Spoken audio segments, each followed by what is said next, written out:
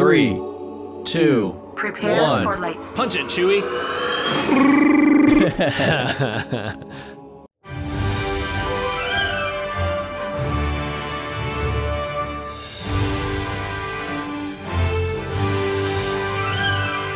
Welcome to Holocron Hoopla. Hoopla! The unofficial podcast of This Is the Way. This is the We're way. back again this week for the penultimate episode of The Mandalorian Season 3. Episode 7, The Spies. Ooh, baby, what an episode. Definitely the best episode of the season, probably, in my opinion. I loved it. Can't wait to talk about it with all the wonderful members of the Hoopla Croupla. Here with me, as always, is the Jedi historian, Andy Smith. Andy Smith here. A connoisseur of many nerdy things. DC, Marvel, Lord of the Rings, and Star Wars. Admiral Thrawn, you say? Grand Admiral Thrawn. A little deep dive into the lore. We'll get into all those wonderful details from those books you've been reading, Andy. But before we do that, we got to introduce everybody's favorite droid. And not just the shell of a droid, but a full droid himself, Chris Pio. C3PIO here, wishing I was that new IG-12 unit controlled by little Grogu, but I will take being a protocol droid for now.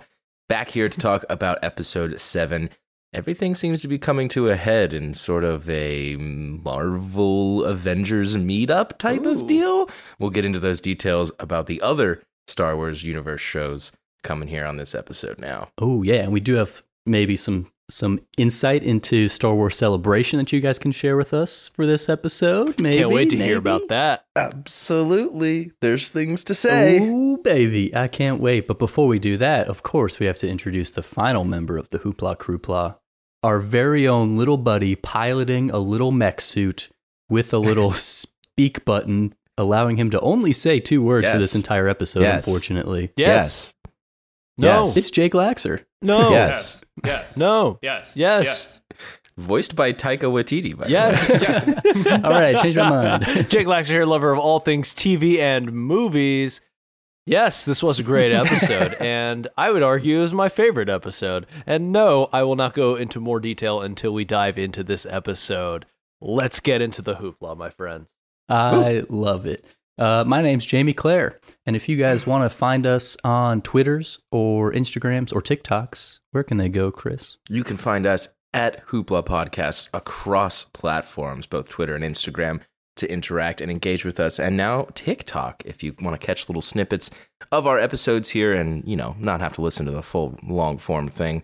Of course, if you do listen to the long form and the entire episode, we'd very much appreciate it if you'd give us a little rating based on what you think, as well as maybe leave a little review. Tell us what we can improve on. Tell us what you liked, what you didn't like, and tell us anything you'd like to see coming up on the Hoopla Podcast. Exactly. We appreciate all the reviews that you guys have for us.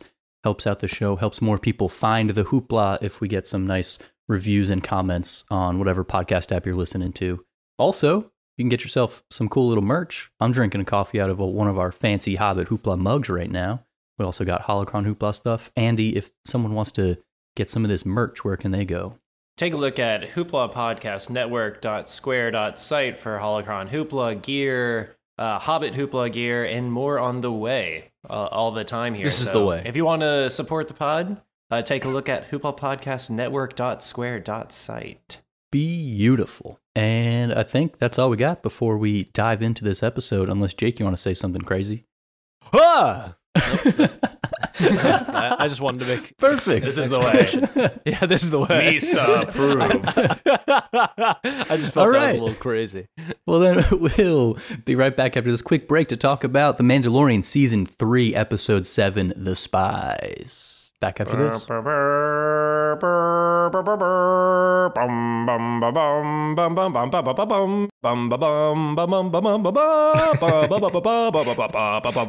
2, times 4. Here we go! The longest song yet.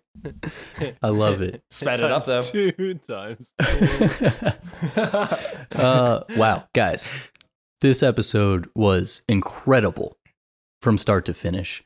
What a bounce back after last week's disappointing Jack Black Lizzo episode to get into some real Hey now. intense Mandalorian, just classic Mandalorian episode from start to finish. Moff Gideon is back. We've got Kane being a little spy. We've got maybe some more spies in our midst. We've got the Mandalorians coming together. We've got more giant monsters attacking everybody. Whew, where do we begin? We have peril. Finally, we have risk and consequence. Yes. Thank you, Paz Danger.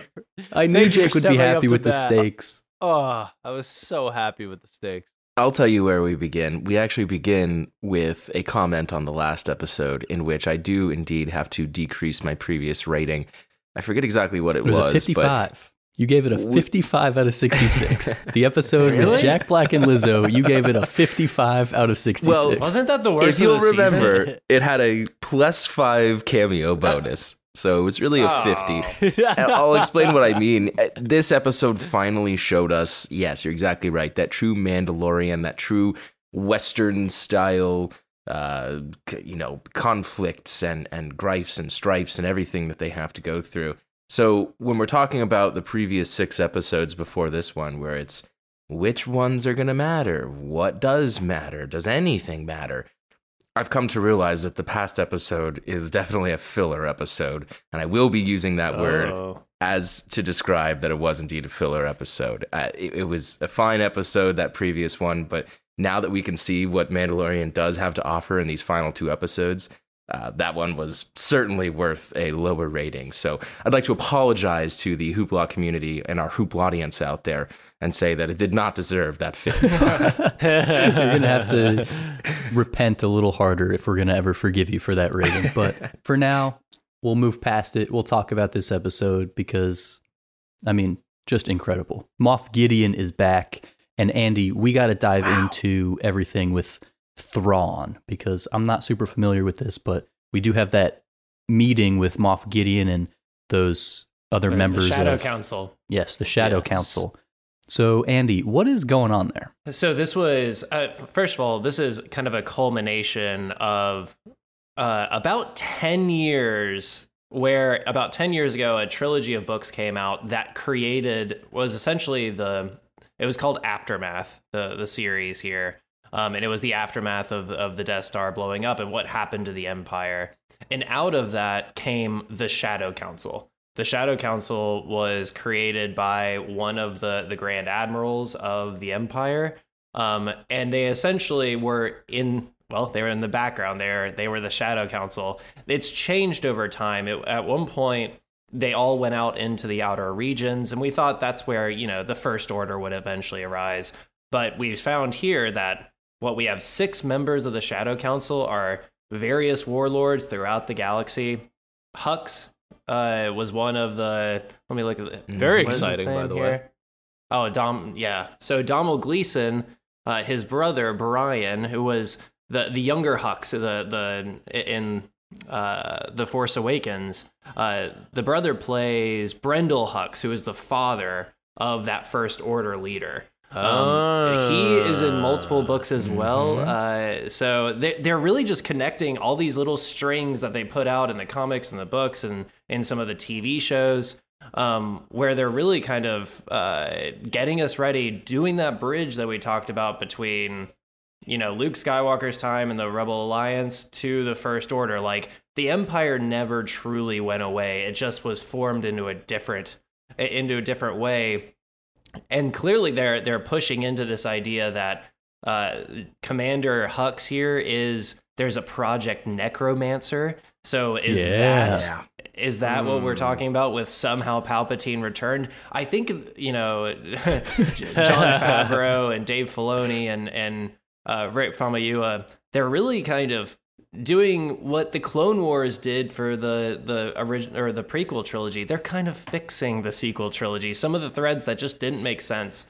And I'm really excited that from 10 years ago they started this idea of the Shadow Council, and then it's showing its way into what we're looking at as a Thrawn, as Chris said, Avengers style movie that was announced here at Star Wars Celebration. So question for you, Lore Master. When J.J. Abrams wrote The Rise of Skywalker, do you believe this was his intent in mind, to somehow he returned. Flash forward 5 to 10 years. We now have the Shadow Council. Do you think this is the direction? Or he was just like, someone else will figure it out. Who cares? It's Disney. They've got it. They'll make magic happen. Yeah, I would say that JJ, he just wanted Palpatine back, baby. And, somehow he returned. But luckily, our friends over at Lucasfilm, they had some of these strings out here waiting to be pulled. Dave Filoni, Kathleen Jon Favreau. Kennedy, Jon Favreau. I mean, they're all doing it. It's a great way, though, to have a culmination experience for these TV shows, right? The Mandalorian is a love TV show. Ahsoka looks great. Their Skeleton Crew, played, led by Jude Law, has some good promise. Acolyte looks like it has promise as well. All of these being culminated in a movie. Yeah, so what is this potentially movie? Has Thrawn. I'm not familiar with this. Was there a movie announcement that I missed? Tell us about the Star Wars celebration. There was a few movie announcements, but I'll hold on two of the others. I'll start with the main movie announcement that's related to Mandalorian. There is going to be a culmination event in the next 5 to 7 years, it sounds like, being released in movie theatrically, where it will be Mandalorian, Boba Fett, Ahsoka, all coming together in this kind of final culminating movie experience, epic. Presumably, Thrawn being the villain is what we would think. So they're really is this kind with of having Daisy all Ridley? these go together. No, that is a different movie. There is another movie announcement where Daisy Ridley will be returning as Rey, 15 years following the sequel trilogy. And she'll be building the Jedi Order. Chris, what else? What do you think about kind of the potential of a Thrawn movie that's really being set up by these individual TV shows? Yeah, I love it. And I mentioned at the top, it is kind of that Avengers style Disney come together type of moment. I think that's what we're going to see. We mentioned on a couple episodes past when talking about Mandalorian that now you're kind of having to do your homework when it comes to all these other characters. And no more relevant is it now than after watching this episode 7. You don't need to do as much homework as you do with some of the Marvel shows to understand the progressions of some of those characters, but it is now more than ever worthwhile to go back and watch and or rewatch Andor. Hey, I'm down for an Andor rewatch. Oh, yes, I'd be down. Yeah, watch and or rewatch Clone Wars, even Rebels. Now that we're seeing many of the Rebels characters show up in this Ahsoka, so I saw a meme online somewhere. I forget where. It was that Scooby-Doo unmasking meme, where it's like has an image of one thing, but you pull the hood off and it's an image of another thing. And it was like all the new announcements from Star Wars Celebrations, and then the line was, "Let's take that mask off and see who you really are." And then on the bottom panel, it was Dave Filoni unmasking it, and it was Clone Wars Season 8 and Rebels Season 5, that's what Ahsoka is going to be. Yeah. But I'm thoroughly excited for it, and as we focus the conversation back towards Mando Episode 7, we do indeed see Moff Gideon being a huge part of this universe, even though he was only introduced in Season 1 of The Mandalorian, but now things are getting bigger. With that scene, I felt like Moff Gideon, yes, he holds some sort of power, yes, he's able to clap back and talk at that Shadow Council, but did you guys get the feeling that he maybe wasn't the big honcho, the biggest thing, maybe not the most important leader in that council? Yeah, and I think he was kind of resenting that. I think he wants to be the biggest leader, and he's like, hey, guys. Yes. Right. Listen to me, I got this going. Perhaps has the greatest aspirations of any of the Shadow Council. Oh, I would say so. Yeah, I would absolutely say the way that Giancarlo Esposito played this scene, he still seems like the most villainous, the person that will do whatever it takes to get to what he wants. He was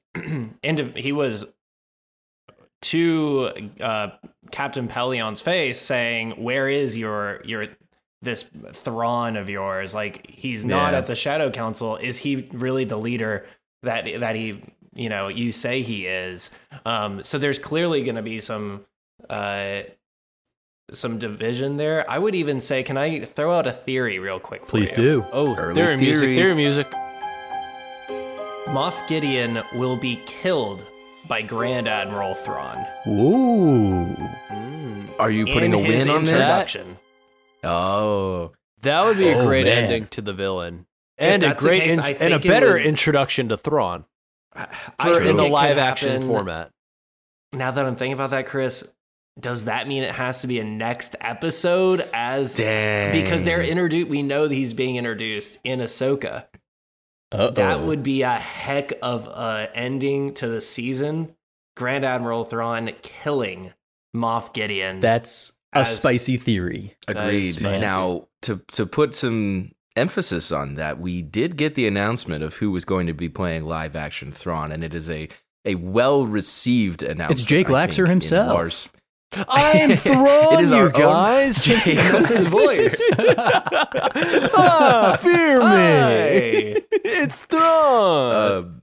Yes, it is indeed our own Jake Laxer here. Apparently, Kathleen spoilers. Kennedy listens to the pod, and she was just really Yes. into Jake. Yes. And who wouldn't be? Me. Yes. But with the timing of Star Wars Celebration, where we did see the Ahsoka panel, we did see Lars Mikkelsen get fully announced.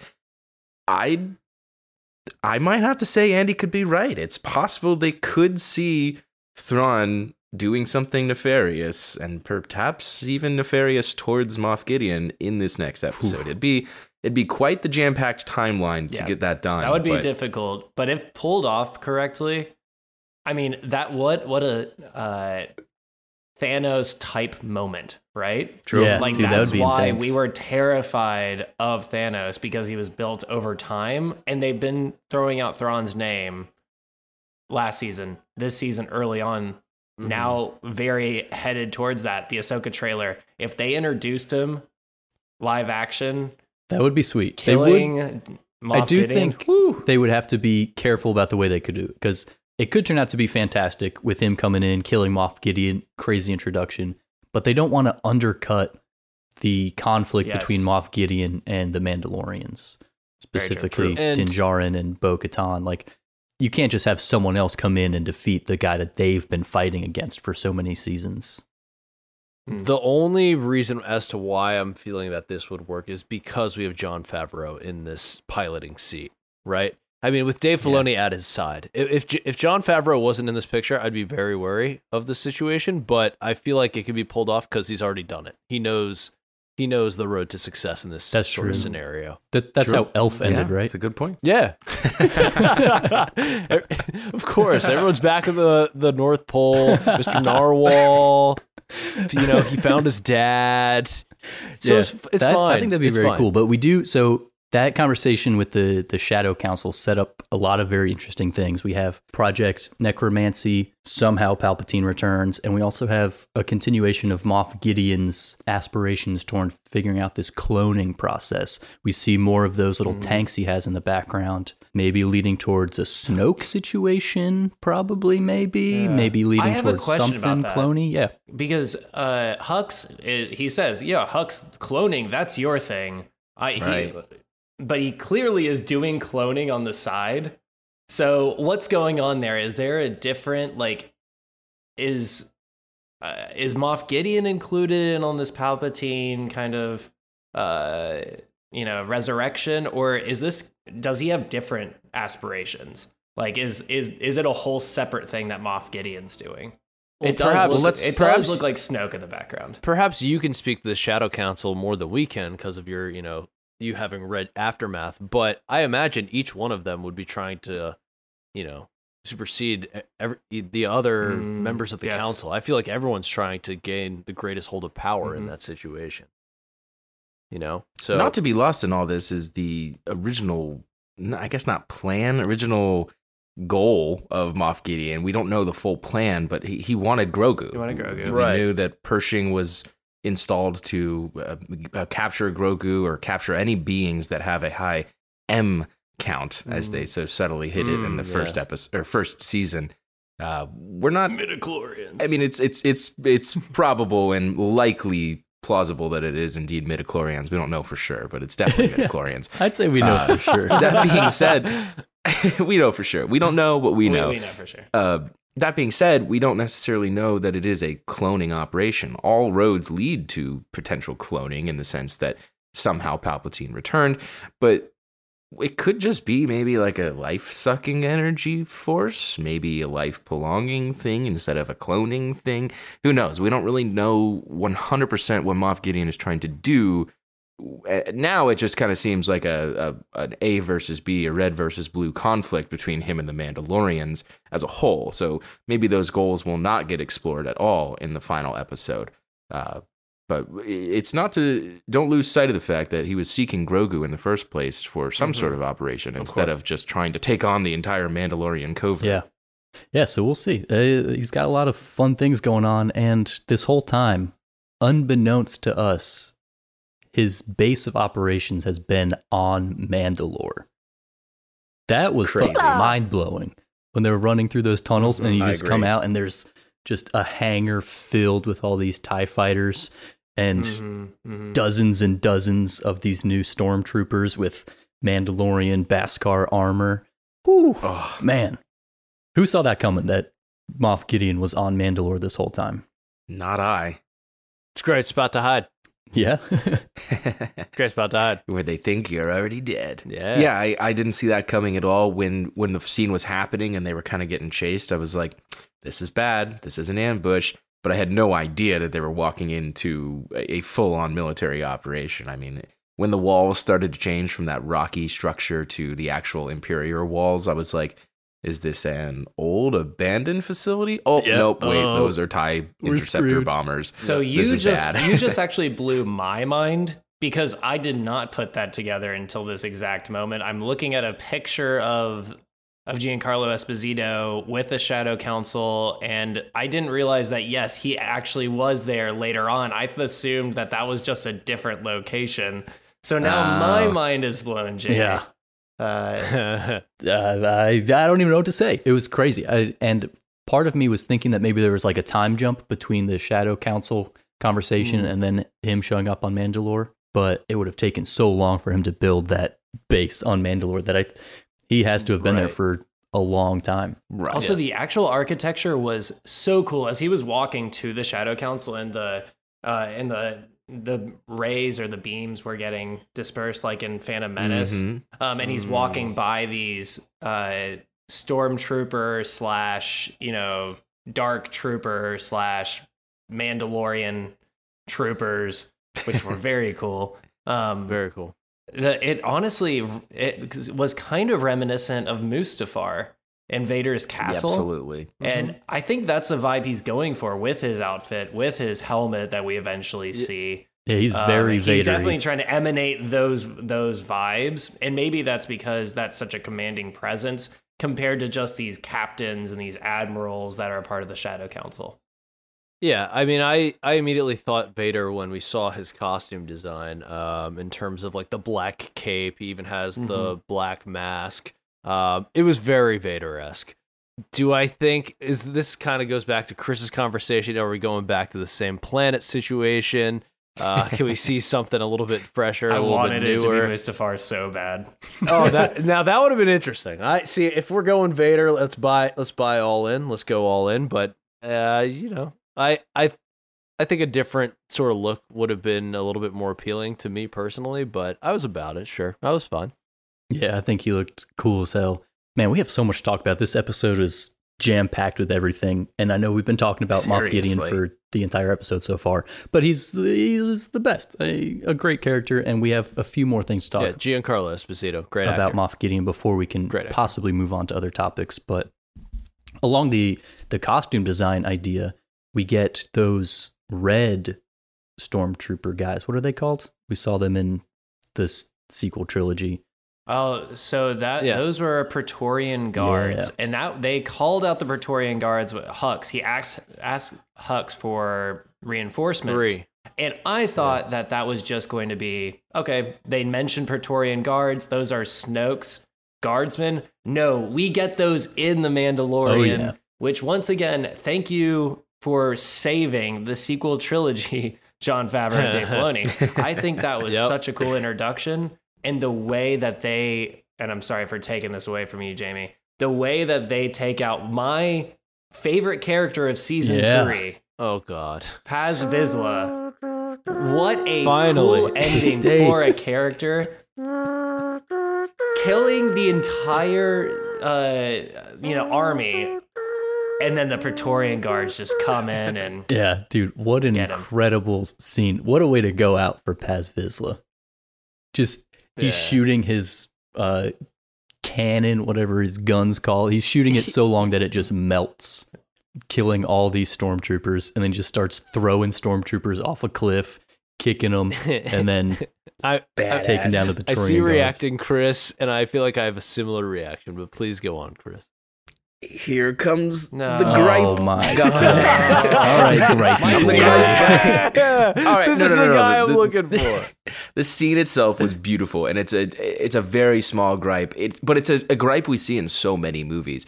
Why did he have to sacrifice himself? The Darksaber was clearly the only thing strong enough to cut through that blast door.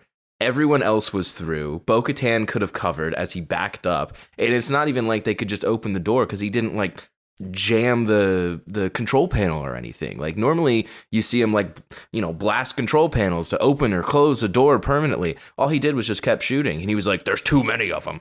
Okay, run.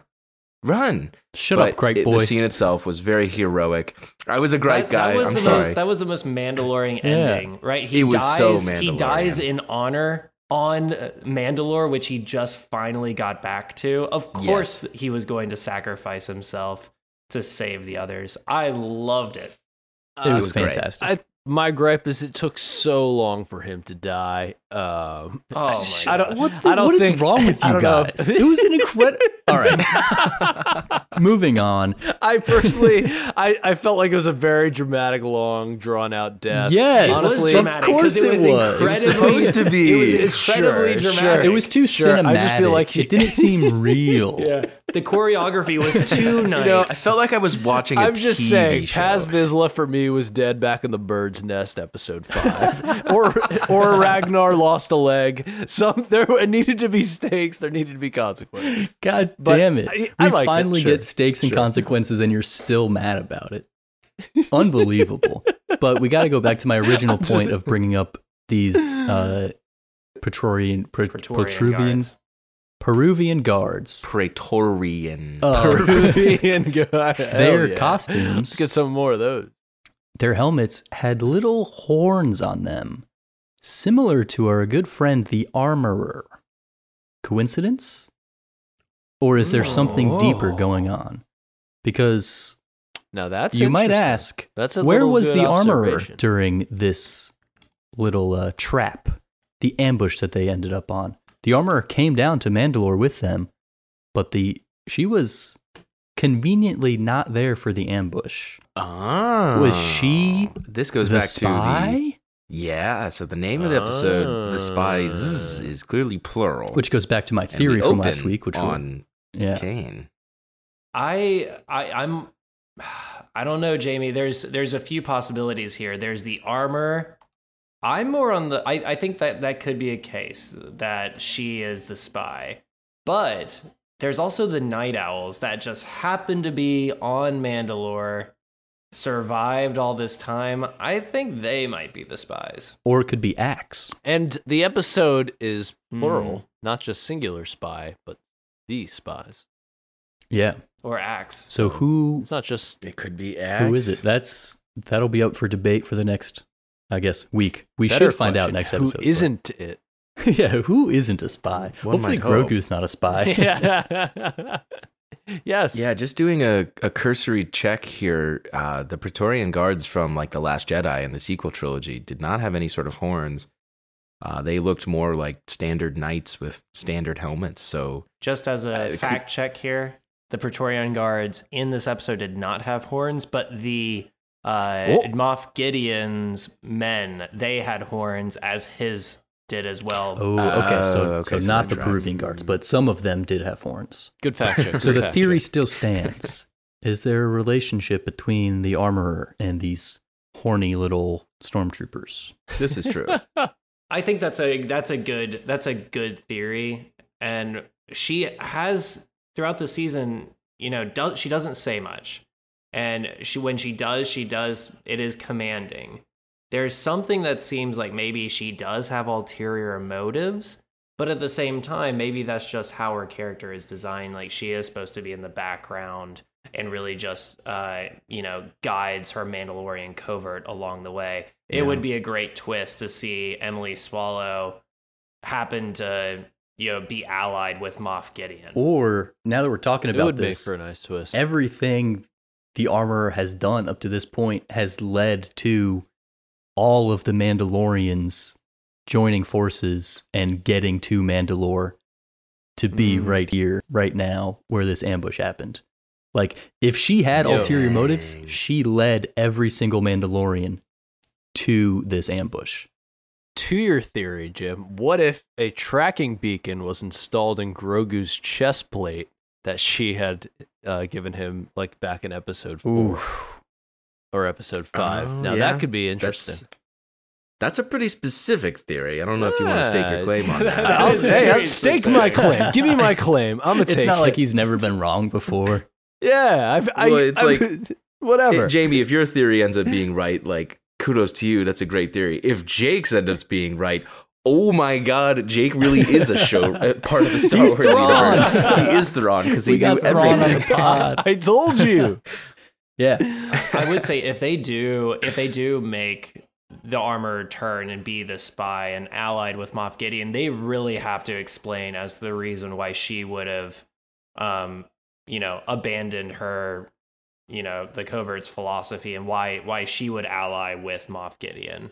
Now, there are Mandalorians that allied with the Empire in the past, and they've been at war before with the Night Owls, with Bo-Katan's group, so maybe that could be it. But with killing off Paz Vizsla, if you also get rid of the Armor, then who's left other than maybe Din, if he's around to run the covert?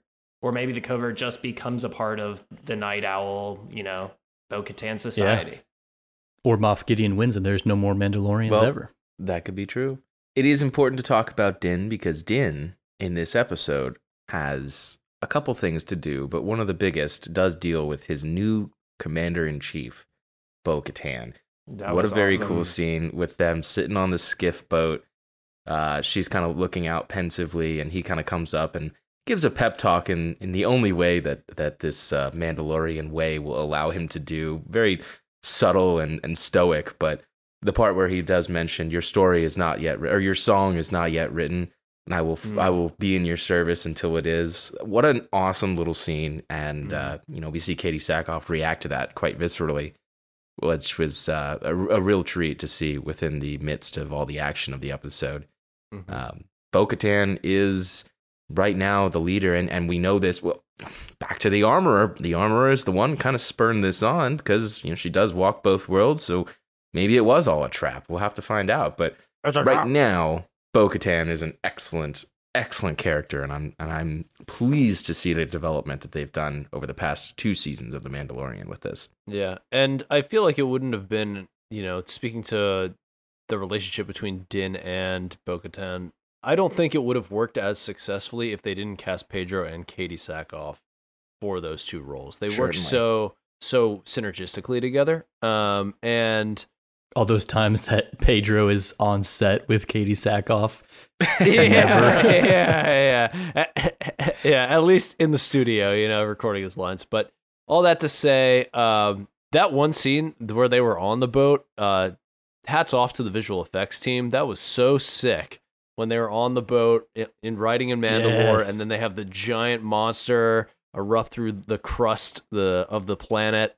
That was just so cool. Do I think they could have all jetpacked to where they were trying to go initially? They would have run out of gas, but Jake. I thought it was We've already discussed this. They have no gas. They established that. Sure. Except when they don't run out of gas. Then they don't run out of gas. Yeah. What I found funny about yet another giant beast encounter was that finally the Mandalorians have decided, okay, this one is actually too big. Let's run away from this problem. They tried to fight all the rest of them. We're giving them shit earlier in the season for living on that planet with the crocodile and the dinosaur birds when their home planet is filled with these giant monstrosities.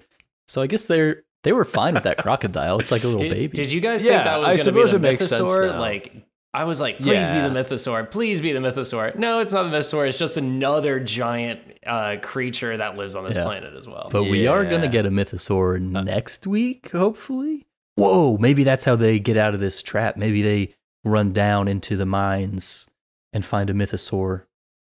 Who knows? Actually, do it. That's actually not bad. bad. That's not bad. I'd love to see another battle in the city itself.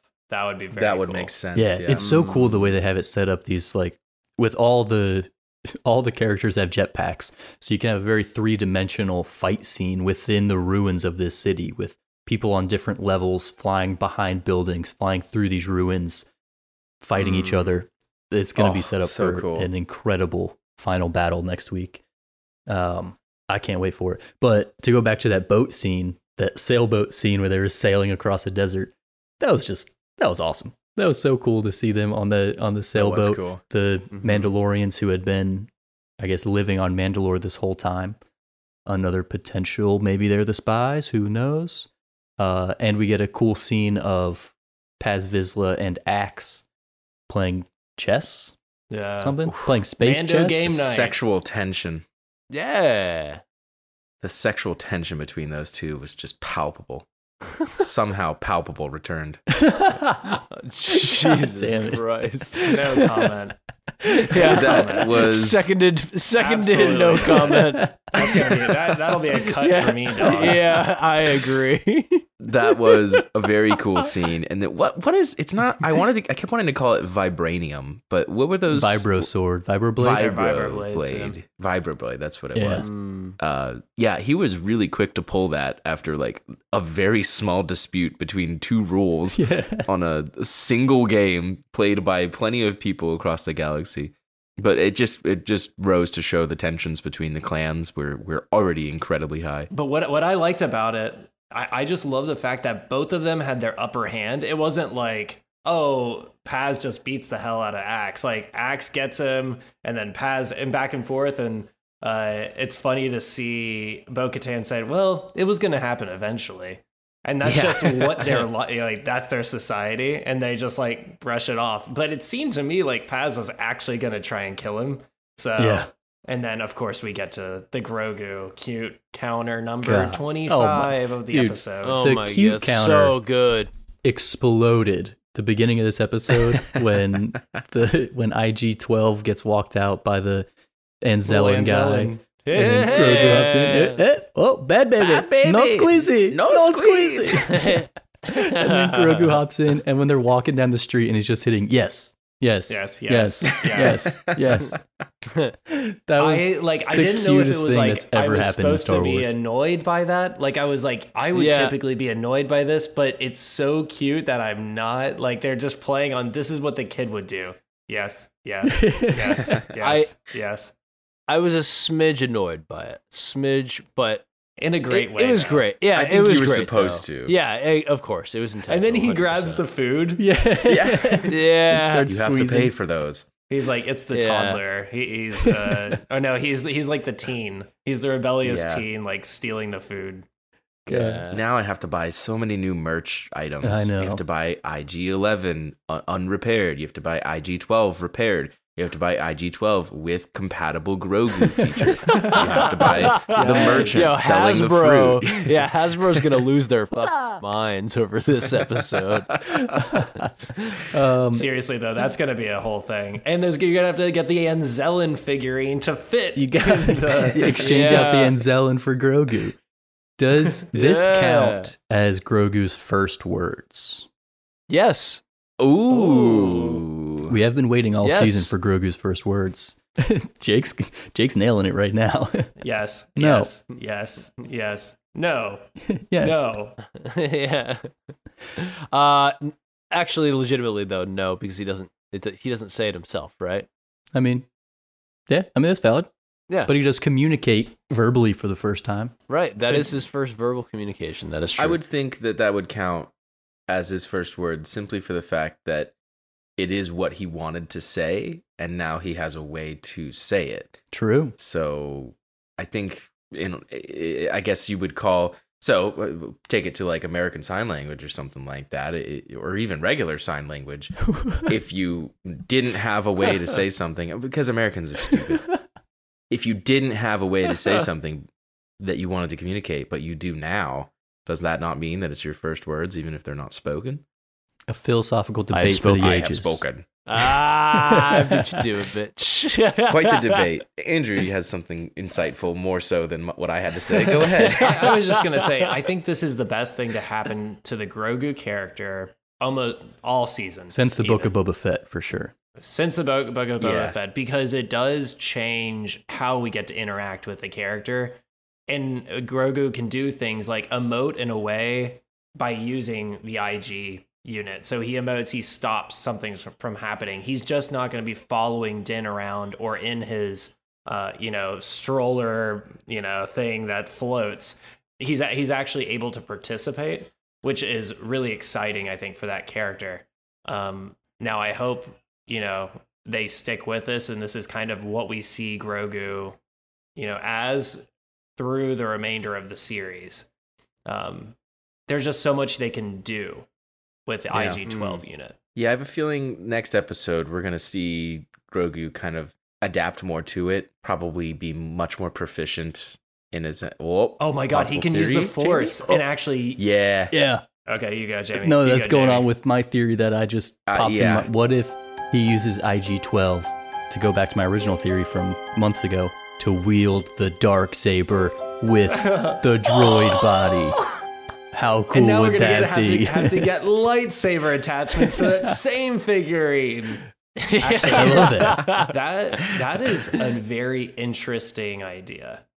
Yeah, I do like that. That would makes be on more par sense. with like Captain America wielding Mjolnir. I think not nearly to that scale, but like if we saw that, like he force grabs the Darksaber from a perilous situation, that would be incredible. Something. Whoo, baby. If they do that, they have to make IG-12's movements less awkward. Because right now it's just the mechanics of the robot itself are very clunky and sort of all over the place. Yeah, which is the opposite of how a Jedi is supposed to, combat's supposed to be. Right, but this isn't a Jedi. This is a Mandalorian weapon. So Din was clunky with it, so he was just doing it like his father before him. Yeah. So maybe it'll work, sure. Maybe. Who knows? Maybe it'll be like Yoda from the prequels where, he's old and clunky when he's just walking around, but then as soon as he gets his lightsaber out, he's bing, bang, boom, bang, boom. So we'll see. But IG-12 and Grogu combo is fantastic. And we have a lot coming up in this next episode. Very true. And to go off that point, Brendan Wayne, one of the fill-in actors for one of the stunt actors for Din, is he came forward and said there's a lot to be surprised about with this final episode. So I'm interested to sort of see what we've got ahead of us, but it's about to get a little spicy in Star Wars world. Let's talk Spice. I know what's going to happen. What's going to happen? Tell us what's going to happen. Hit us with the theory. I was wholeheartedly against this, but after a Star Wars Celebration and understanding what the next steps are, there's not officially announced a season 4 of Mandalorian. I think Din Djarin will be sacrificed in the ending of the season to save the Mandalorian society. My theory Grogu, from episode 1. Finally, someone agrees with me. It may come to fruition. I don't I'm want sort it of to on board happen, with that. But I think me neither. I would be disappointed. It would make sense. Holy shit. You guys were making fun of me for Paz 6 weeks. Vizsla dead. Paz Vizsla's finally gone. The image is a little bit clearer. The fog has, dissipated. We can now see the light, and then Din dies. I would be so disappointed. But also, he's pledged his service to Bo-Katan. And that's true. With that, and with Grogu being back and being able to fend for himself, Yep. it just seems like the ending And to also, the arc of Din Djarin. Here is my counter argument. Right now, he is captured currently. He is the one character that is captured by this new I'm going to call it First Order because that's what it is. This new First Order that's on Mandalore. I believe that we could actually see Bo-Katan on the flip side be the one that actually ends up dying. That is my theory. All right. That could be it as well. We've got one vote for Din, one vote for Bo. Chris, one fart for Bo. Whoa. Okay, this one is probably one of the more outlandish theories for the finale. Hoopla style, I love it. Yep, let's see it. I think it's possible. Now, we've already seen some sort of form of brainwashing within this episode. Whoa. I don't know if they can stretch it this far, but what if they capture Din, put him through a cycle of brainwashing, and hook him up to the Mind Flayer, and then somehow force him to fight against Bo-Katan and Grogu? No. Now that would be interesting. That would be devastating. That I would I like. love that. That I would accept. Yes. That's how Din dies, because of course we can't let Grogu die. Oh my god. Ooh, That's a spicy theory.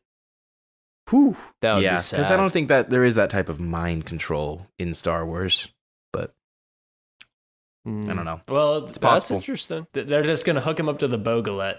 Booklet. All right, so there's plenty to speculate about the finale coming next week. What else do we need to cover before that? I think we've talked a lot, but one scene we haven't talked too much about is the actual ambush itself.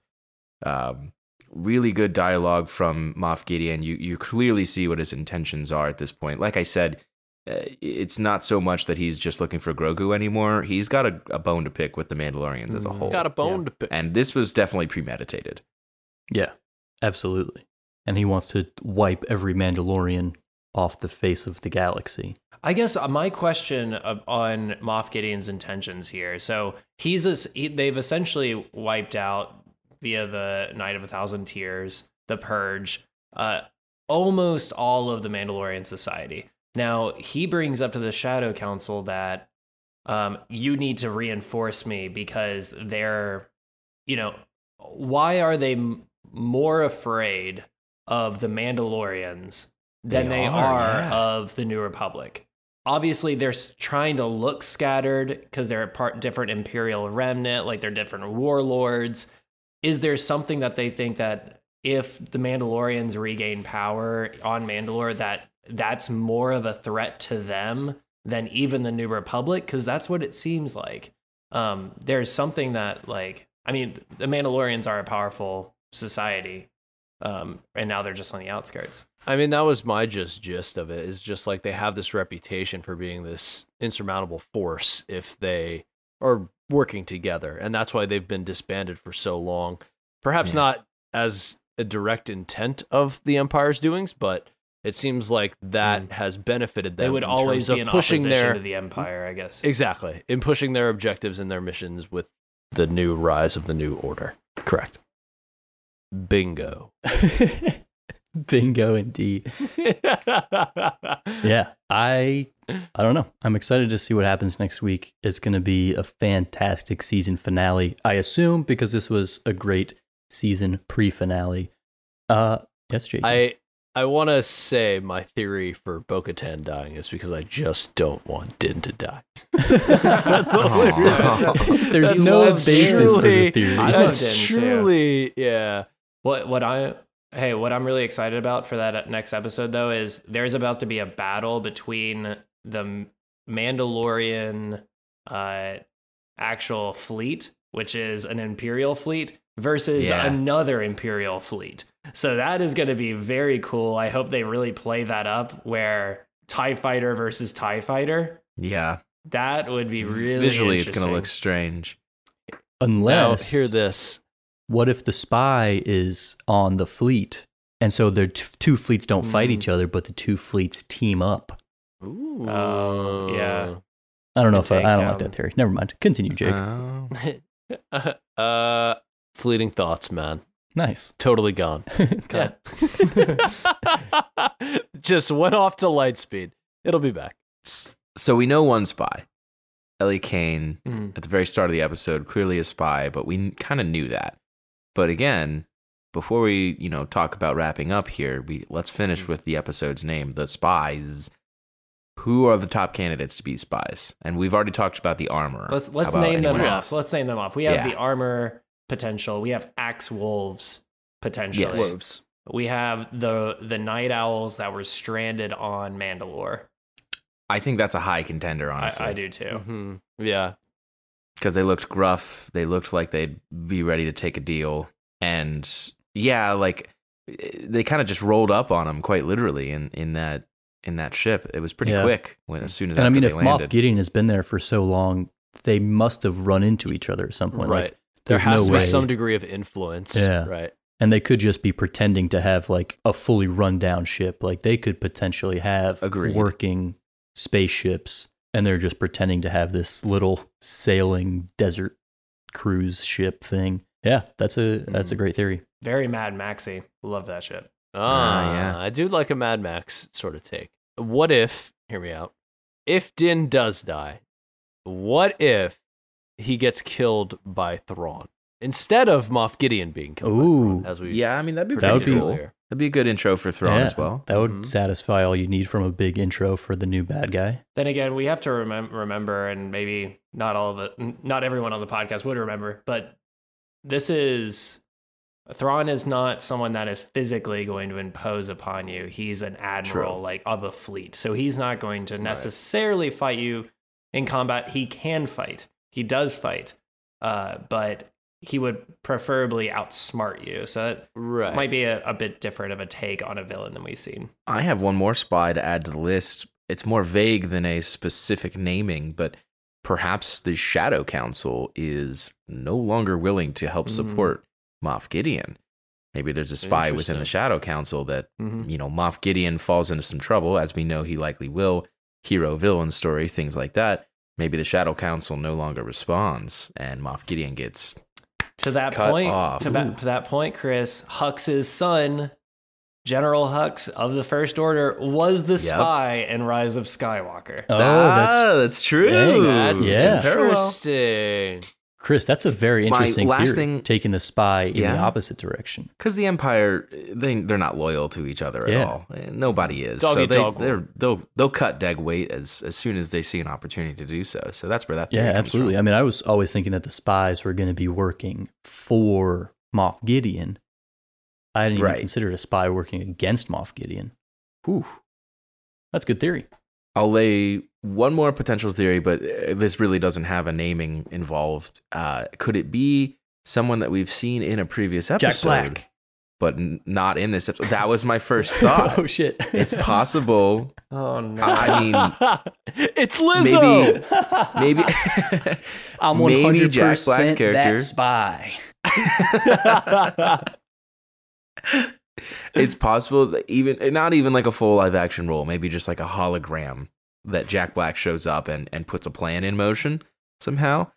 Maybe he was the reason that Moff Gideon knew the Mandalorians were coming, because they just met with Jack Black at his planet, and then that's where the Mandalorians were. So perhaps Jack Black was feeding information.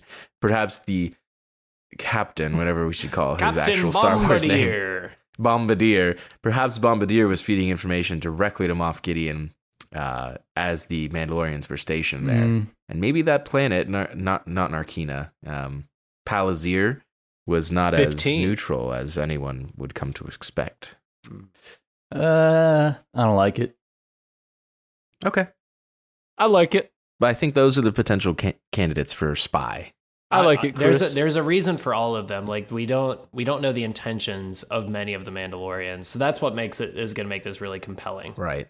Yeah, so likely it's gonna be fun. one of the other spies is, the person who freed Moff Gideon from that ship. So one of the spies that we're going to be talking about is the person with Beskar who freed Moff Gideon from the ship. Ooh, but now that I'm thinking about it, Moff Gideon had all sorts of Beskar He all over the has place. Beskar. All of his That's what I all of his thought. stormtroopers had Beskar, so it could have just been his little stormy boys. I'm just going to toss one thing in there. Very different from anything that we're talking about. But the New Republic does know the location of Mandalore, right? Yeah. Like that was identified through R5, right? R5 could report that information back. Could we have a culmination of all of like the new the new First Order, the New Republic, the Mandalorians? Could this be like an all-out war in this final episode? Oh, so you're saying another faction joins in? I don't think so, Jake, because of how with Captain Teva, when he asked the New Republic for any sort of support, their bureaucracy just crushed that. Now I think he could maybe show up. That's rather likely. I could see that be actually pretty plausible that Captain Teva in his X-Fighter maybe with the others. But that was in regards to Navarro. That was not in regards to Mandalore. That was because Navarro hadn't like pledged allegiance or signed the documentation or gone through the correct red tape to be approved by the New Republic. Mandalore is very different. So that's a good point, Jake. But for the same reasons, that Mandalore is also not a member state, as they say, or member planet. Sure. But you would definitely pay more attention to Mandalore than you would Navarro. Right. So that's a decent theory. Yeah, we do kind of have to speculate on who the Deus Ex Machina is going to be, because clearly Din is in trouble, the Mandalorians as a whole are in trouble, the fleet is in trouble, so who's going to come to their aid? Yeah, I don't know. We saw in Mace last season Windu. a young Luke Skywalker came as the It's going to be mad Rey. about that? Maybe in Ahsoka, but I don't. Do we see a Jedi come to the aid of the Mandalore? Would we I be don't pissed think if so. Mace Windu saved the day? If that's how they introduce Mace Windu, yes, because that would make absolutely zero sense. I feel like this is not going to have other than Grogu using some Force wielding abilities. I don't think there's going to necessarily be a Force presence, but maybe. I mean, Ahsoka is a part of this group. True. Maybe we see a Sabine Wren with a lightsaber show up. I don't know. Yeah, maybe. I'm kind of agreeing with Andy that I don't really think that there's going to necessarily be a Jedi showing up. I think it's probably all of the characters that we have at Mandalore right now, I think are going to be the ones that take part in this final battle that we have coming up in the next episode. Maybe someone else from the Shadow Council shows up or sends reinforcements or something, but I kind of get the sense that everything's just going to go down with the current actors on the board. But we'll see. I'm very excited for it. It's going to be one hell of an episode. So much exciting stuff. So as we end this episode of the Holocron Hoopla podcast, let's give some quick final thoughts on this episode, episode 7 of season 3 of The Mandalore, The Spies. Quick final thoughts on the episode and what you're most looking forward to in the season finale. And then, of course, we got to give it a rating on a scale of 1 to Order 66. Who wants to go first? Andy? Go Darth ahead. Smithius. I'm waving at the camera because I want to talk about my rating here, which is a 60 out of 66. This was an incredible episode for many different reasons. Namely, for me, is the Shadow Council scene really does connect the original trilogy to the sequel trilogy. And there's always, for the past few years since Rise of Skywalker came out, there's been some pushback and the ways that they took that, took that storyline. But they can fix that through these shows and spill it out a little bit more. And also like bringing in characters from Legends materials. Captain Pelion was first introduced in the 80s. Like having that character on screen, that's awesome. Having Hux's dad, Brendel Hux, who actually gets killed by Captain Phasma in about 30 years from now. But I'm not going to tell you anything more about that because that's in the Phasma book. You should check it out. And then also like that final Imperial hangar scene with Moff Gideon, Paz Vizsla. What I was going to say trooper pun intended. Ah. He truly did. Like, that was a great ending, I think, for that character that they built well throughout the season. So yeah, 60 out of 66. Excited for the Imperial battle above the planet of Mandalore. Ooh. And potentially seeing Din Djarin, the Mandalorian's death. I love the fact that you guys are coming around to my theory from episode 1, Redemption. I love it. Chris, what did you think about this episode? Yeah, a lot of the same things as Andrew there. I'm going to go ahead and give this a 59 out of 66. Yes, it's technically only 4 points higher than my previous episode rating, but let's just forget about that. This episode had it all. It had, a true goal from both sides. We got the return of our excellent villain, who, with Giancarlo Esposito, I mean, it's just no comparison to any of the other villains we've seen throughout this particular past couple 6 episodes. So to have a big bad back is Gorian very Shard. refreshing. The Pirate King was kind of a bird measly villain. dragon. Yeah, what about the birds, Chris? Again, Come on, man. all of these are flavor of the week. We were just waiting for the big show, the head act, and now we've got it, and now we have true intentions. Again, I like that it has changed from, okay, let's capture Grogu because we want to do some research onto him, to the Mandalorians are the worst plague in this galaxy. Let's eliminate all of them. So we have clear direction, and this final episode is just going to be a culmination of the past 7 episodes, including itself, that 8th episode. This is a true test of, I don't want to say patience for Star Wars fans, because of course we're going to watch it all and enjoy it in certain parts, but there's been not so much controversy, but more kind of, when is it going to get to be important again? And over the past couple of episodes, we've kind of wondered, why am I still watching? And this is why. We know these final 2 episodes, episodes 7 and 8, are going to be worth it and bring together everything that we've seen so far. So very excited. This episode was excellent, and I'll give that a 59 out of 66. Beautifully stated, Chris. Well done. I'm proud of you. Keep up the good work. Jake, Thank can you. you do better than that? Thanks. Yeah, I can't wait to follow up after both of those. You can always The just fall penultimate back to your episode- speak and spell with just 2 words. Yeah. I'll just remain very laconic because, that'll just make things much easier for Whoa. everyone. I'm going to go 59 out of 66. We will jump up to 60. Hoopla! We will jump up to 60 level range next week. I'm that confident. Din will survive as long as I hope he will survive. But anyhow, this has been just an absolute delight to watch as a Star Wars fan. I have all the faith in Dave Filoni and Jon Favreau and Kathleen Kennedy in terms of taking it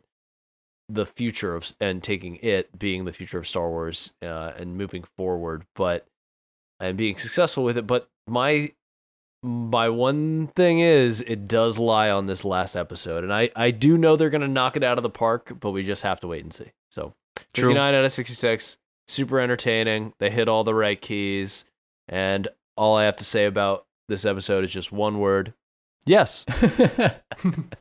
And Jake, steaks. Jake, this could be the final episode of the Mandalorian series. Yeah. So it better stick it. Stick it. But I believe it will because of director Rick Famuyiwa. We didn't mention his name too much in this pod, but he directed the heck out of this episode. And he's been elevated to be an executive producer right alongside Dave Filoni and Jon Favreau for the series. We need to shout out his name because he's directed some of my favorite episodes. The Mudhorn episode 2. I think that might be my favorite episode overall. That was a good one. So, and he directed this episode, and he's directing next week as well? And next. Yes. Beautiful. Wow. I love it. The pressure is certainly on. And if you had asked me before I watched episode 7 if they were going to nail the finale to this season, I would have been skeptical. After watching episode 7, I am extremely confident that the finale to this season is going to be fantastic. What an incredible episode this was. I'm going to go ahead and give it a 61. out of 66 this week. It is going to get a bonus point just for Grogu and IG-12 being my favorite thing that's ever happened. Yes. So, yeah, Yes. I mean, Okay, wait, one final thing. I'm sorry for bringing us back to one more theory here. Grogu and Ben Solo will be the only two people to ever defeat Praetorian guards. wow. Wow. That, I like that. Yes. I love that theory. Yes. Grogu defeats the Praetorian guards. Ray helped. Ray defeated guards. Yeah, Ray- I'm sorry. Ray I did. just wanted Ray to did. say, like, and it wasn't Ben Solo. It Yeah. was technically Kylo. Anyway. Anyway. Oh, you don't think he was redeemed by then? Yeah, no, he was still Yeah. evil then. Yeah. I love this episode. Can't wait to see how many of our wonderful theories come true next week. Probably not all of them because we have We a lot had of a lot. conflicting theories, but I'm feeling confident that my original theory that Din Djarin's going to die might come true. Feeling less confident that my original theory that Grogu is going to wield the Darksaber and be the king of the Mandalorians, not feeling great about that one, but hey, anything could happen. And I'm looking forward to the return of the Mythosaur next week. That's going to be badass as hoopla. So thank you all for tuning in. Does the Hoopla. Mythosaur eat Moff Gideon? I hope so. Go ahead. With an Keep IG-12 going. unit riding him with the Darksaber. Yes. And a little Yoda riding that. Yeah. Thank you all for tuning into this episode of the Holocron Hoopla podcast. Tune in next week for our season finale episode of Mandalorian Season 3. A lot of exciting stuff to talk about. Please go ahead and rate us on whatever podcast app you're listening to. Leave a comment, review, all that good stuff.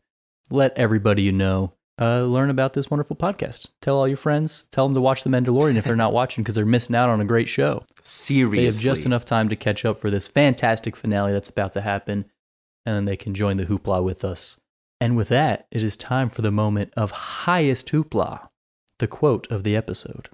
As Moff Gideon said, "Thank you for gathering the Mandalorians into one place. You were a talented people, but your time has passed.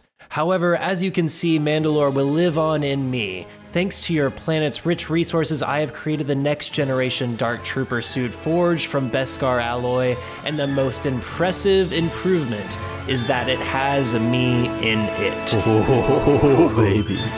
That just made me hate Moff Gideon A even dark more. highest hoopla. That might be the first highest hoopla from a bad guy.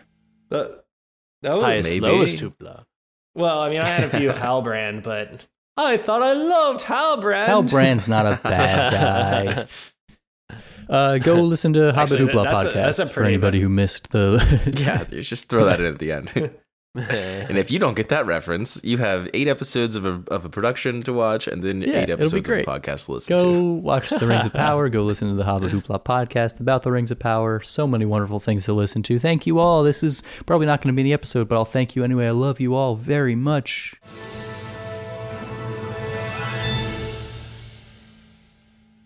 Somehow palpable returned.